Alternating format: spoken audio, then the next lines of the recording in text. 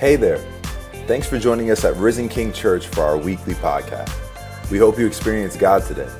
Make sure you visit us at risenking.life to take all your next steps and follow us on Facebook, Instagram, and YouTube. Enjoy the message. Good morning, everyone. We are studying through the book of Jeremiah. We come to chapter 33 of Jeremiah. And God, in the third verse, just the first half of the verse, I'd like to unpack with you a little bit. In the first half of the verse, he says something to his people. He says, "Call to me, and I will hear you, and I will answer you." Now, the reason this is really significant is because previously, he actually said to Jeremiah, these people are so wicked. These people are not listening. These people have gone after other gods. Jeremiah says, don't even pray for them. I will not listen. So here, God, when they are on the verge of utter destruction, Babylon is attacking them, coming after them, and God, in the midst of their darkest moments, says to them, call on me, and I will hear you, and I will answer you. Now, as I was reading through that and thinking through that, I realized what we're really talking about is the restoration of a marriage. Now, we've been doing some study together on Tuesday nights of communication in marriage. And this marriage counselor, who's an expert in the field, says that when marriages fall apart, they fall apart usually because of a breakdown in communication. Now, communication is the key to being able to enhance your relationship, to feel close to somebody. It's the way to sustain a relationship, or a breakdown in communication becomes the demise of the relationship. So when you think about communication, a lot of times with the people we're closest to, we struggle to convey what we really want or need, either from the relationship or from the person. I often have people come for counseling and they'll say to me, I can never say the right thing with him or her. Everything I ever say gets criticized. I can never do the right thing. Sometimes people have said this to me, I feel like I have to walk on eggshells around this person because everything I say gets jumped on. Well, if you think through this with me, if you feel that way about somebody, if you feel like you cannot convey with comfort and freedom and security what you really need, what you really want, what's really going on in your life, eventually you just shut down. One of the things that counselors will tell you is that all of us, whether it's in nonverbal communication clues or whether it's actually the words or the tone, whatever it might be, we're always looking for signs of love. We want to know if you understand me. We want to know, am I safe with you? Am I accepted by you? But in relationships where the communication is broken down, we don't get signs of love, we get signs of disapproval. And eventually, if you get enough sense of disapproval from a person, you'll erect like self-protection, guards up, walls up, and you'll eventually stop listening. Well, one of the reasons is because if somebody's always disapproving of you, and they're close to you, or you're committed to them, or whatever it might be, it destabilizes your identity. To feel misunderstood by a person you love is destructive to your ego. And so the idea for many of us is actually we think we're caring for a person by criticizing them. One of the stories in the book that we're reading is of a woman says to her husband, do you really need that second bowl of ice cream? And in her mind, she's like, I don't want you to die. I love you. I want you to live. And in his mind, he's like, she doesn't understand me. She's criticizing me. This isn't that she cares for me. I feel judged, I feel distant, and I feel misunderstood. Now, are you guys incredibly quiet because you're feeling guilty right now? Well, you need to understand communication then. So let's do a little communication 101, a simple way to look at it. These aren't technical terms, but 3 levels. So there's the grunt level. Most men have mastered the grunt level. Tim Allen on Tool Time or whatever it might be, you come home and say, how was your day? Fine. That's the grunt level. I am a master of grunt level on my texting. Because I only use one thumb and I'm real slow and my thumb doesn't really fit. So yes, no is usually my answer on texting. But the journalist level it's a higher level, but think about in terms of intimacy, if all you do is you go through almost like in a relationship, like you're in a business, okay? Here's our to-do list, here's this, here's that. In essence, you're not drawing any closer. You're avoiding catastrophe in terms of maybe getting everything done you need to get done, but you don't feel any sense that you know this person better or that they know you better. And sometimes the journalist level can really be very off-putting if you come home and all of a sudden, this happened, this happened, this happened, this happened, and what are you going to do about it?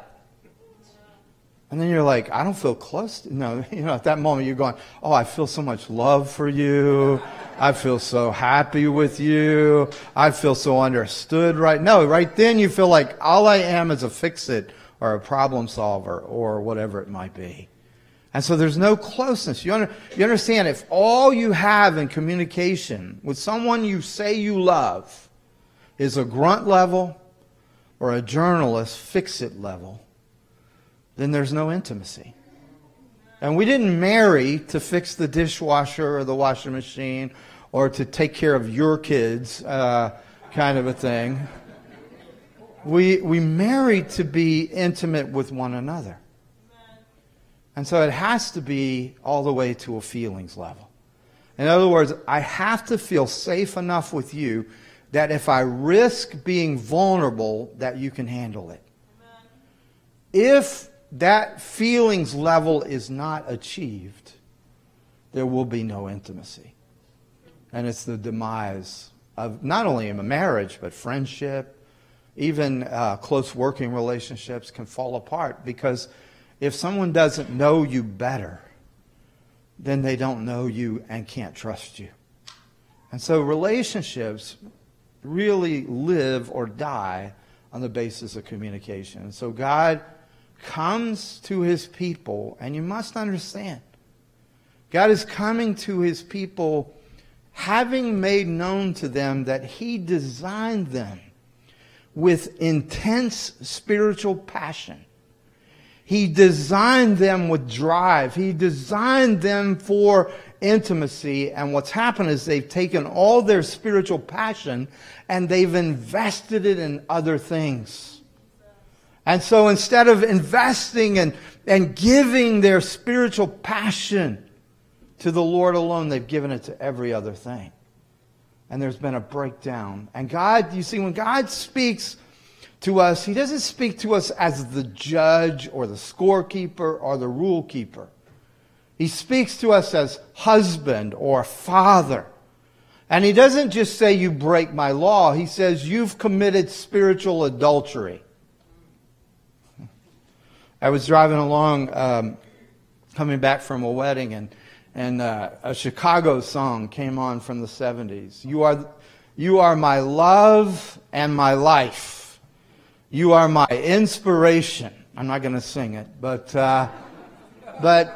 here's a man talking about a woman who he's probably not even with anymore.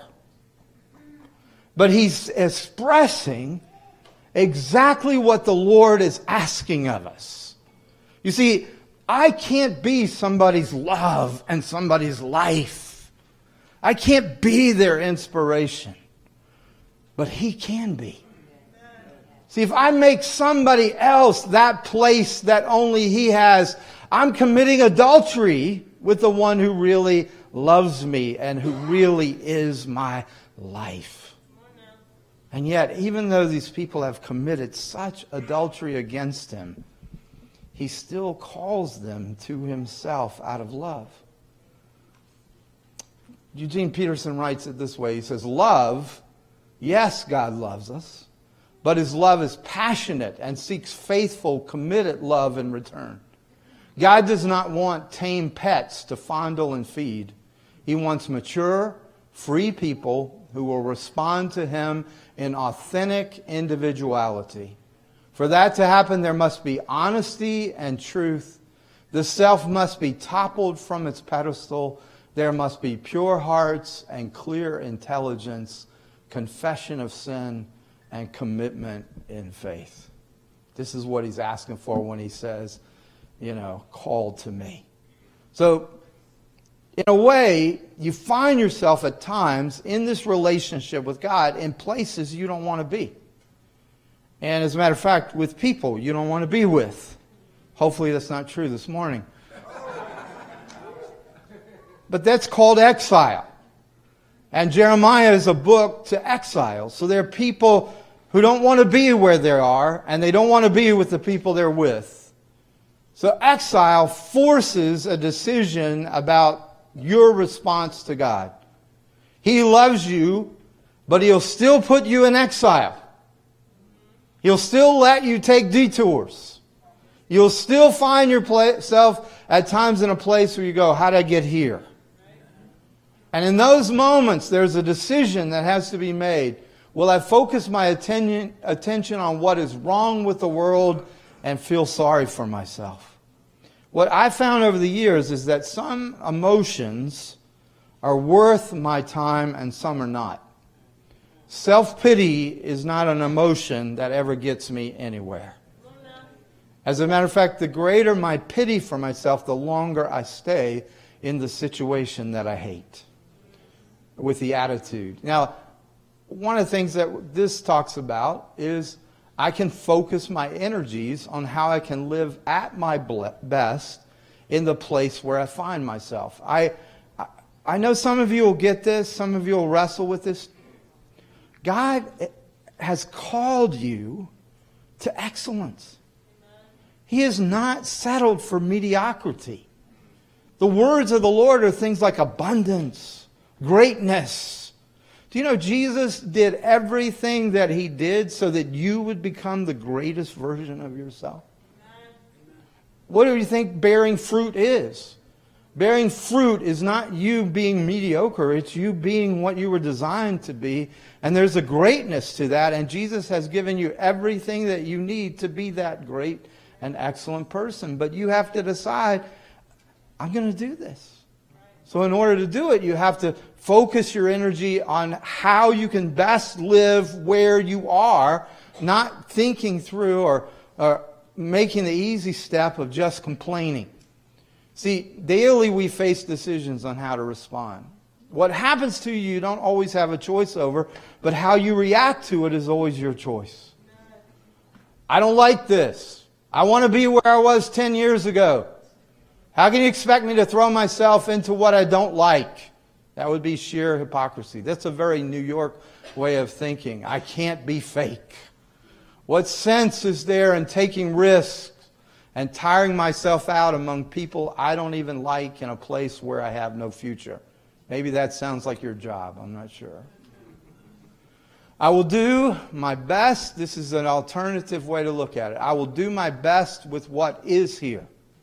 God is the God of this place. God is here with me. These people are people that God loves. I will live out the will of God here, even though I am full of fear and have much to learn. Change is hard. Building relationships, developing intimacy with new people is difficult and risky. But if that is what it means to be alive and human, I will do it. I don't know that I've ever seen it written better than that. That's Eugene Peterson writing that. See, this is the choice you get to make. You can every day complain about what you have. And guess what? When you complain, you get more to complain about. Complaining is a negative prayer that's answered by the enemy. He knows where to tweak you when you complain.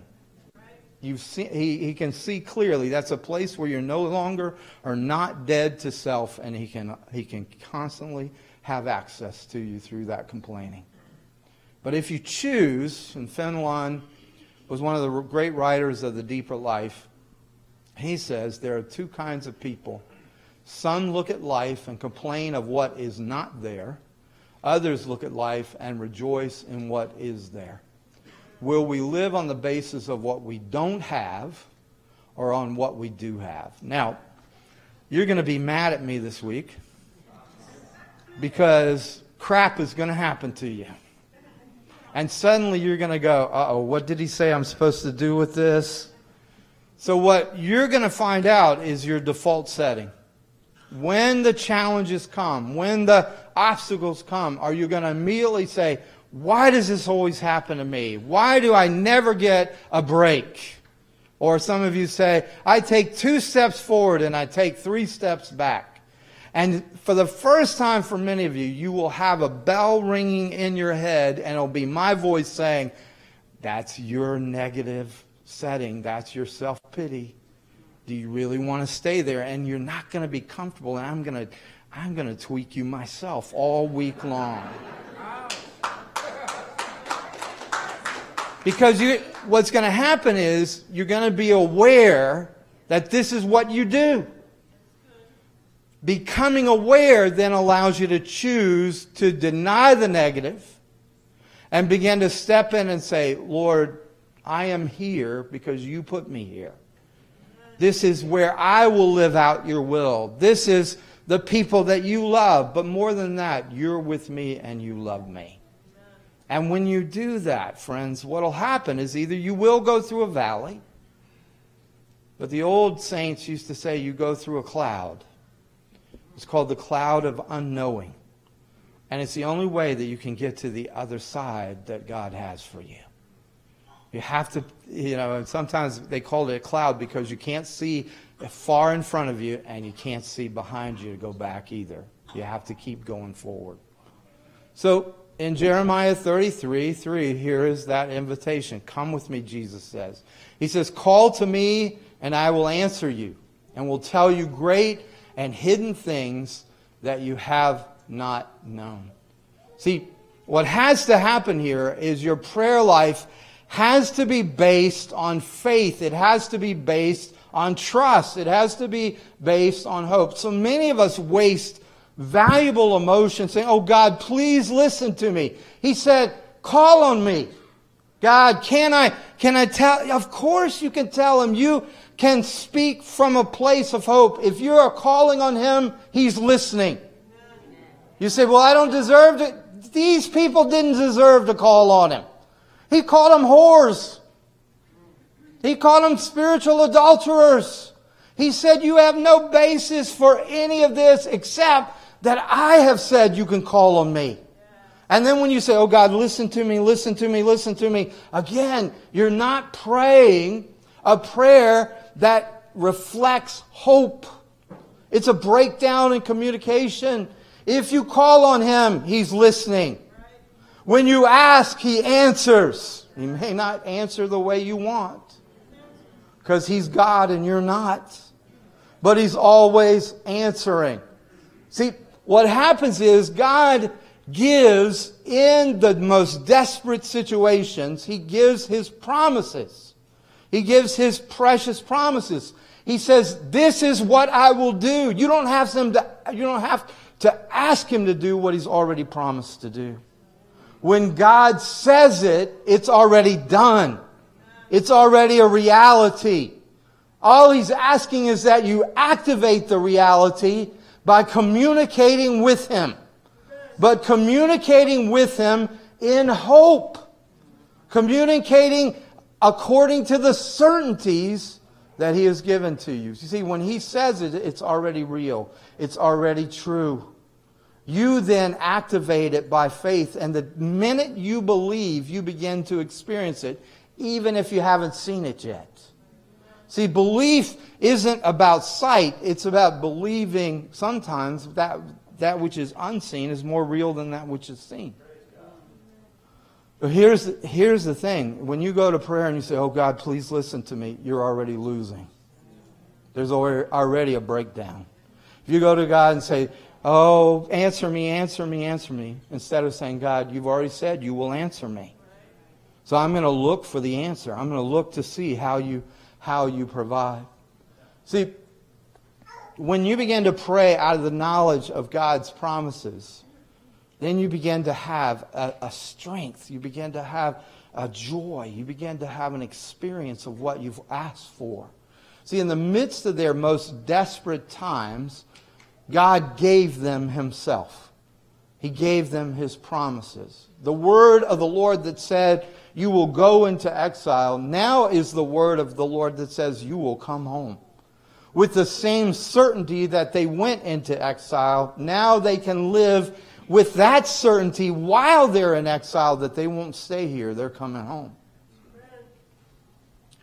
Now, 2 of you got that. What's going on with the rest of you? Think through this with me. See, what's going on when you're anxious is you're not believing. You're not holding on to a promise. You don't even have a promise that you're holding on to, because every promise of God is already reality. So when you're living in anxiety, you're saying either, God, you're a liar, or I know what's best for me. Because you're saying, and you're allowing yourself to live in an emotion that will defeat you instead of a hope that will sustain you. I don't know anybody who can stay around an anxious person. I consider anxiety to be like a tornado. When people are anxious, nobody is as worried as they are. Nobody's as responsible as they are. Nobody can do enough for the anxious person. Therefore, they always feel isolated and alone. And until you're willing to say, wait a minute, I'd rather have hope than anxiety.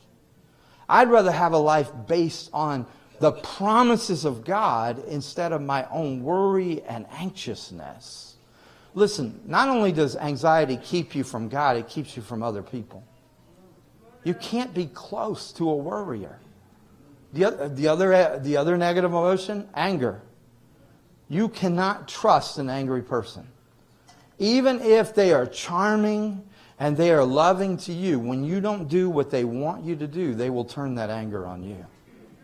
And when you listen to a person that everybody has done wrong, everybody has been just a total jerk in their lives, and now you're in their life, guess what? You're the next jerk. Are you hearing me? You see, the scriptures are very practical if you'll let them come in. And it says, look, you want to base your life on anger? You'll be alone. You want to base your life on anxiety? You'll be alone. But if you want to begin to base your life on hope, not only will you get God, you'll get all these other people who will be intimate and able to be intimate with you. I'm giving you some kind of $1 million advice right now. For free, pretty much. Come on. So listen to what God says. Here's how He answers. I will bring to them health and healing. I will heal them and reveal to them abundance of prosperity and security. I will restore the fortunes of Judah and the fortunes of Israel and rebuild them as they were at first. Anybody in here say, I'd like health and healing? Anybody in here say, I'd like abundance of prosperity and security? Okay, some of you raised your hand like you're going to get a trickle. Those who went like that all out, you can have the abundance, you know. Most of us are like, okay, I'll test it out and see. Well, you give the Lord an inch, He'll take a mile. But if you really, if this resonates with you, listen, look at what He says. I'll restore the fortunes of Judah and the fortunes of Israel. I'll rebuild them as they were at first. What an amazing promise. People come to me all the time and they'll say, I'd like to pray, but I just don't feel worthy. I just don't feel deserving of praying. Do you understand? He has spent an entire book saying that these people were whores. There's not a lot of worth there. There's not a lot of value there. So they're not coming to Him, and He's not doing this because they deserve it. He's doing it because He's good, and He's loving, and He is merciful. Notice what it says. I will cleanse them from all their guilt of their sin against me. They don't deserve it because they have all kinds of guilt. They have all kinds of sin. But he says, I will forgive all the guilt of their sin and even their rebellion against me. You understand? You're not the only one that doesn't deserve it. No one deserves it.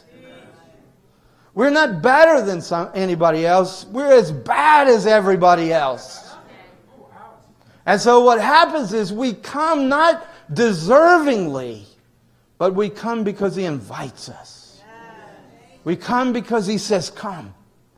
And then He says, then this city shall be a name of joy to me, and a praise and a glory before all the nations of the earth who shall hear of all the good that I do for them.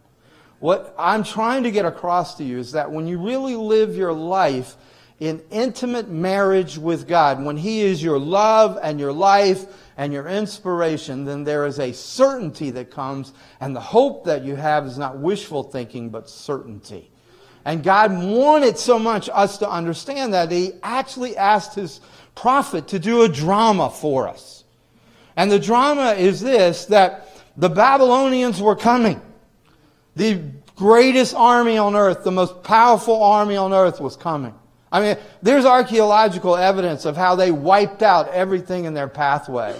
As a matter of fact, they found in an archaeological dig, they found this old charred piece of pottery, and in it was a note from a commander who had sent to this village word saying, do you have any signal of the Babylonians? Well, they never sent a signal back because the Babylonians had wiped the village and the army off the face of the earth.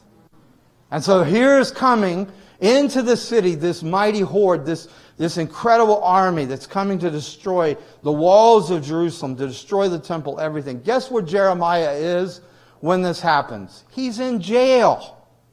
They have put him in prison because they don't want to hear any more from him. And they've locked him away and hidden him away. Now, the story that really is so powerful here is a cousin of his, or a family member of his, comes to him while he's in jail and says, buy my field. Only family would do that to you, right? So in the town of Anathoth, which is the town or the village that Jeremiah came from, the village that tried to kill him, now his cousin comes and says, buy my field for 17 shekels. I don't know how much 17 shekels, but it was full price. Okay, so it wasn't a discount. It wasn't a family discount. Plus, an invading army has taken over the village. So it's not worth 17 shekels, it's worth nothing. Right? There's no title in Judah that's going to stand up now that the emperor or the leader of the Babylonian Empire has now taken over all turf. So do you get the picture? He's asking him to give him money for a worthless title. And you know what God says? Buy it. And Jeremiah goes, can I at least haggle with him? Can I at least get it down to 10 shekels or 12 or something? And God says, no, pay full price. So he calls his scribe Baruch in. They witness it. They file it. They do everything that's to be done. And then God says to Jeremiah, here's why I'm having you do this. Because one day that deed will be good. And the land will be yours. Because as surely as I spoke of exile, I am now speaking with certainty. And you can buy the field. Because it isn't going to be the Babylonians. It's going to be yours. Do you understand what has to happen for that field to actually, for that title to mean something? The greatest empire on earth, the greatest emperor will have to be overthrown. Another empire will have to come in, and that empire will have to be very amiable towards the Jewish people. And they will have to give the resources and the money and the authority in order to rebuild what had been destroyed. And yet God says, I will make that as certain as you are making certain that this property belongs to you. Come on, that's pretty good. And then he says this, because this is what we need to hear. I am the Lord, the God of all mankind. is anything too hard for me. So, when we call on the Lord, as He's invited us to do, and we call believing He's listening, and when we seek His blessing, knowing that He answers us, when we cry out to Him, what He says in this promise that He's made to us is that He will answer us in ways unknown to us. That's why when you pray and you tell Him how to answer, you're a fool. Because He has answers that you can't possibly know. And He's saying here in this situation, the problem is so impossible, it can only be answered by your Heavenly Father. Some of you might either face a situation like that, or have faced it, or will face it. But here's the deal. Buy the field. Activate the faith. Don't just sit there going, God, if you destroy the Babylonians and you bring the Medes and the Persians into place, and then Cyrus gets to be king, and then Daniel comes, and Nehemiah comes, and Ezra comes, then I will buy the field. No, buy the field. Buy the field, because nothing is too hard for Him. But when you keep back, and you linger back, and you hold back, and you never activate it by faith, then you never see the promises fulfilled in hopeless situations. See, our God not only promises in hopeless situations, He promises impossible answers. All right, this part I really want you to think with me, okay? I mean, it's easy when it says, call to me and I will answer you and I will show you great things. How many of you would like to see some great things? All right, I've seen some great things. I want to see more great things. I want to see great things for the rest of my life. My mind can wrap around that. But then when He says great and hidden things. See, most of the time I just go, God, just give me the great ones. I want the great ones. But I had never really studied deeply into what does He mean when He says hidden things. There's a Hebrew word here that's fairly unique. As a matter of fact, it only shows up in maybe another place in the I think it's in Numbers of Deuteronomy, I'm not sure, but maybe even in Joshua. So here's the word. It actually means walled up things. So things that are walled up. In other words, it goes back to when God told the Israelites to go into the promised land. And they came back and they said, but the cities have walls. They are walled up cities. And we can't win. We can't access those cities because of the walls. And so God here uses that same word again.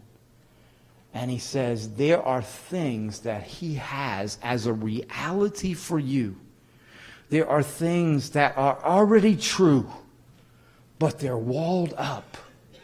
And they are inaccessible except through intimacy in prayer. You see, when you take your detour and you're over here and you go, how did I get over here? Why did I make those decisions? Why did I choose that marriage partner? Why did I go into that career? Or why did I spend that money on that house? Or why did I do this or that? And you get way out of alignment and you've just been doing your own thing. And you find yourself in an impossible situation. God says, call on me in your exile. Call on me in your detour. But don't just grunt at me. Don't just give me the journalistic thing about how bad your life is. Open up your heart to me. Make yourself accessible to me. And then I will take the walled up things, the impossible things, and I will make them accessible to you. If you take it even another step, this is really, in a sense, it's the city of your future. It's where every means and resource you need to become who God has destined you to be is walled in. You don't get it by working harder. You don't get it by trying harder, being more creative, by being independent. You only get it when you say, Lord, the desired future you have for me is the desired future I have for me. And you yield your dreams, you yield your resources, you yield your situation to Him. And then what He does is He takes what is already real of the new Jerusalem, the new heaven, the new earth, which is walled up. And He brings those realities into your present. And then He makes a pathway to your future. So that your destiny that you can't get to on your own, even though He'll let you discover what an idiot you are. By your mistakes, by your bad ways of doing things, He'll let you go to Babylon. But He always wants to bring you home. But the things that bring you home are not readily apparent. They are walled up things. And they're only accessed by God. And only accessed through prayer. And it has to be heart prayer. Can't just be list prayer. Can't just be, now I lay me down to sleep. I pray the Lord my soul to keep. God is great. God is good. Let us thank Him for our food kind of stuff. Or was good food, good meat, good God, let's eat. Whatever it is. So here's the thing. You can absolutely have certainty about this. Even if you have screwed up and messed up and you're in a far country, it doesn't matter. He's the one inviting you to come. He's the one calling you to ask. And He's the one who will answer. And how do I have such certainty? It's because He says, I have loved you with an everlasting love. You see, if He said, I will call on you if you love me, then I'd be in trouble. But He says, call on me because I have always loved you. See, an everlasting love is an unconditional love. It has no beginning, in a sense, and it has no end to it. It didn't start when you gave your life to Jesus. It started before there even was a world that had been formed. God loved you before the foundation of the world. And so even when your life is over, God will continue loving. And Paul expressed it this way: what can separate us from the love of God in Christ Jesus? Not even death nor life itself. That's why He has to become my love, my life, my inspiration. Will you stand with me?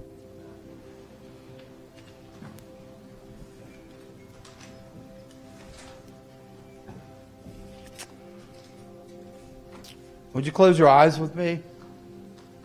There are some ways in which I can give you words to say, but it has to be your heart. I've watched people use marriage techniques, and their marriage actually got worse because they were not genuine. And this hurting spouse usually could tell that this was only a temporary fix and that they were going to go back to the bad ways. I can give you the words, and I will walk you through some words today, but it has to be your heart. He's not telling me to call on Him for you. He's telling you to call on Him for you. And He's telling you to call on Him in a new way, saying, Lord, I know you're listening. Lord, I know you're answering. And so I'm going to invite you to make that declaration with me. Will you say this? Lord, I believe, and I receive, your invitation to call on you. I repent of unbelief and doubt that you were listening to me. I declare today, you will answer me. And you will show me great things. And you will make an access to the inaccessible things. The impossible things will be answered with impossible promises. I'm going to ask you to do something as we finish this prayer together. I sometimes like to visualize that I'm putting a stake in the ground, that I'm making a decision and I'm never turning back from. I think today I feel the anointing just powerfully of the Lord on that word, the walled off things. They're for you. In a sense, that part of God's provision, that walled off place, it can, I don't know how, but it seems it can end up never being accessed. We have not because we ask not, Scripture says. And Scripture says the key to the walled off place is faith. Without faith, it's impossible to please God. You must believe that He is and that He's a rewarder of those who diligently seek Him. Even the definition of faith is the conviction of things hoped for. So the hope is there. So I'm asking you, I know, it's a normal Sunday, but I don't feel normal today. I feel like the Holy Spirit is really powerfully here today. And I'm asking that you would put a stake in the ground and say, I will experience the walled off things. But that means you have to get past the grunting, complaining, get back past the fix it, God, here's my journal of all wrongs. And you have to go, here's my heart. I will do your will where I am. I will invest. I will risk.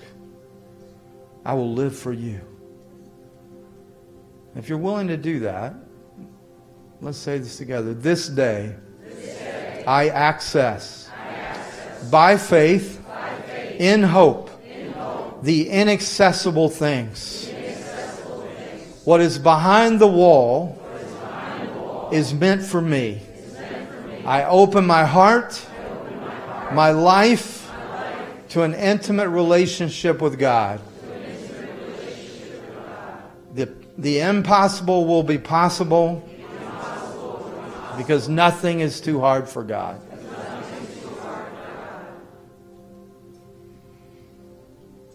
Now, as we do that, maybe you need to see the places where you need to see the walls come down. It could be personal things. It could be family things. Sometimes our desire is, Lord, would you reach our kids? Would you reach our family? Sometimes it's, Lord, would you give me a breakthrough at my job? Whatever it might be, nothing is too small for God, and nothing is too big for God. Lord, we seal what you're doing today. It's hard to let you go. I can feel you so close. Hard to let you go, but we have to let others come in. So, Lord, we seal what you're doing now in Jesus' name. Amen. Amen.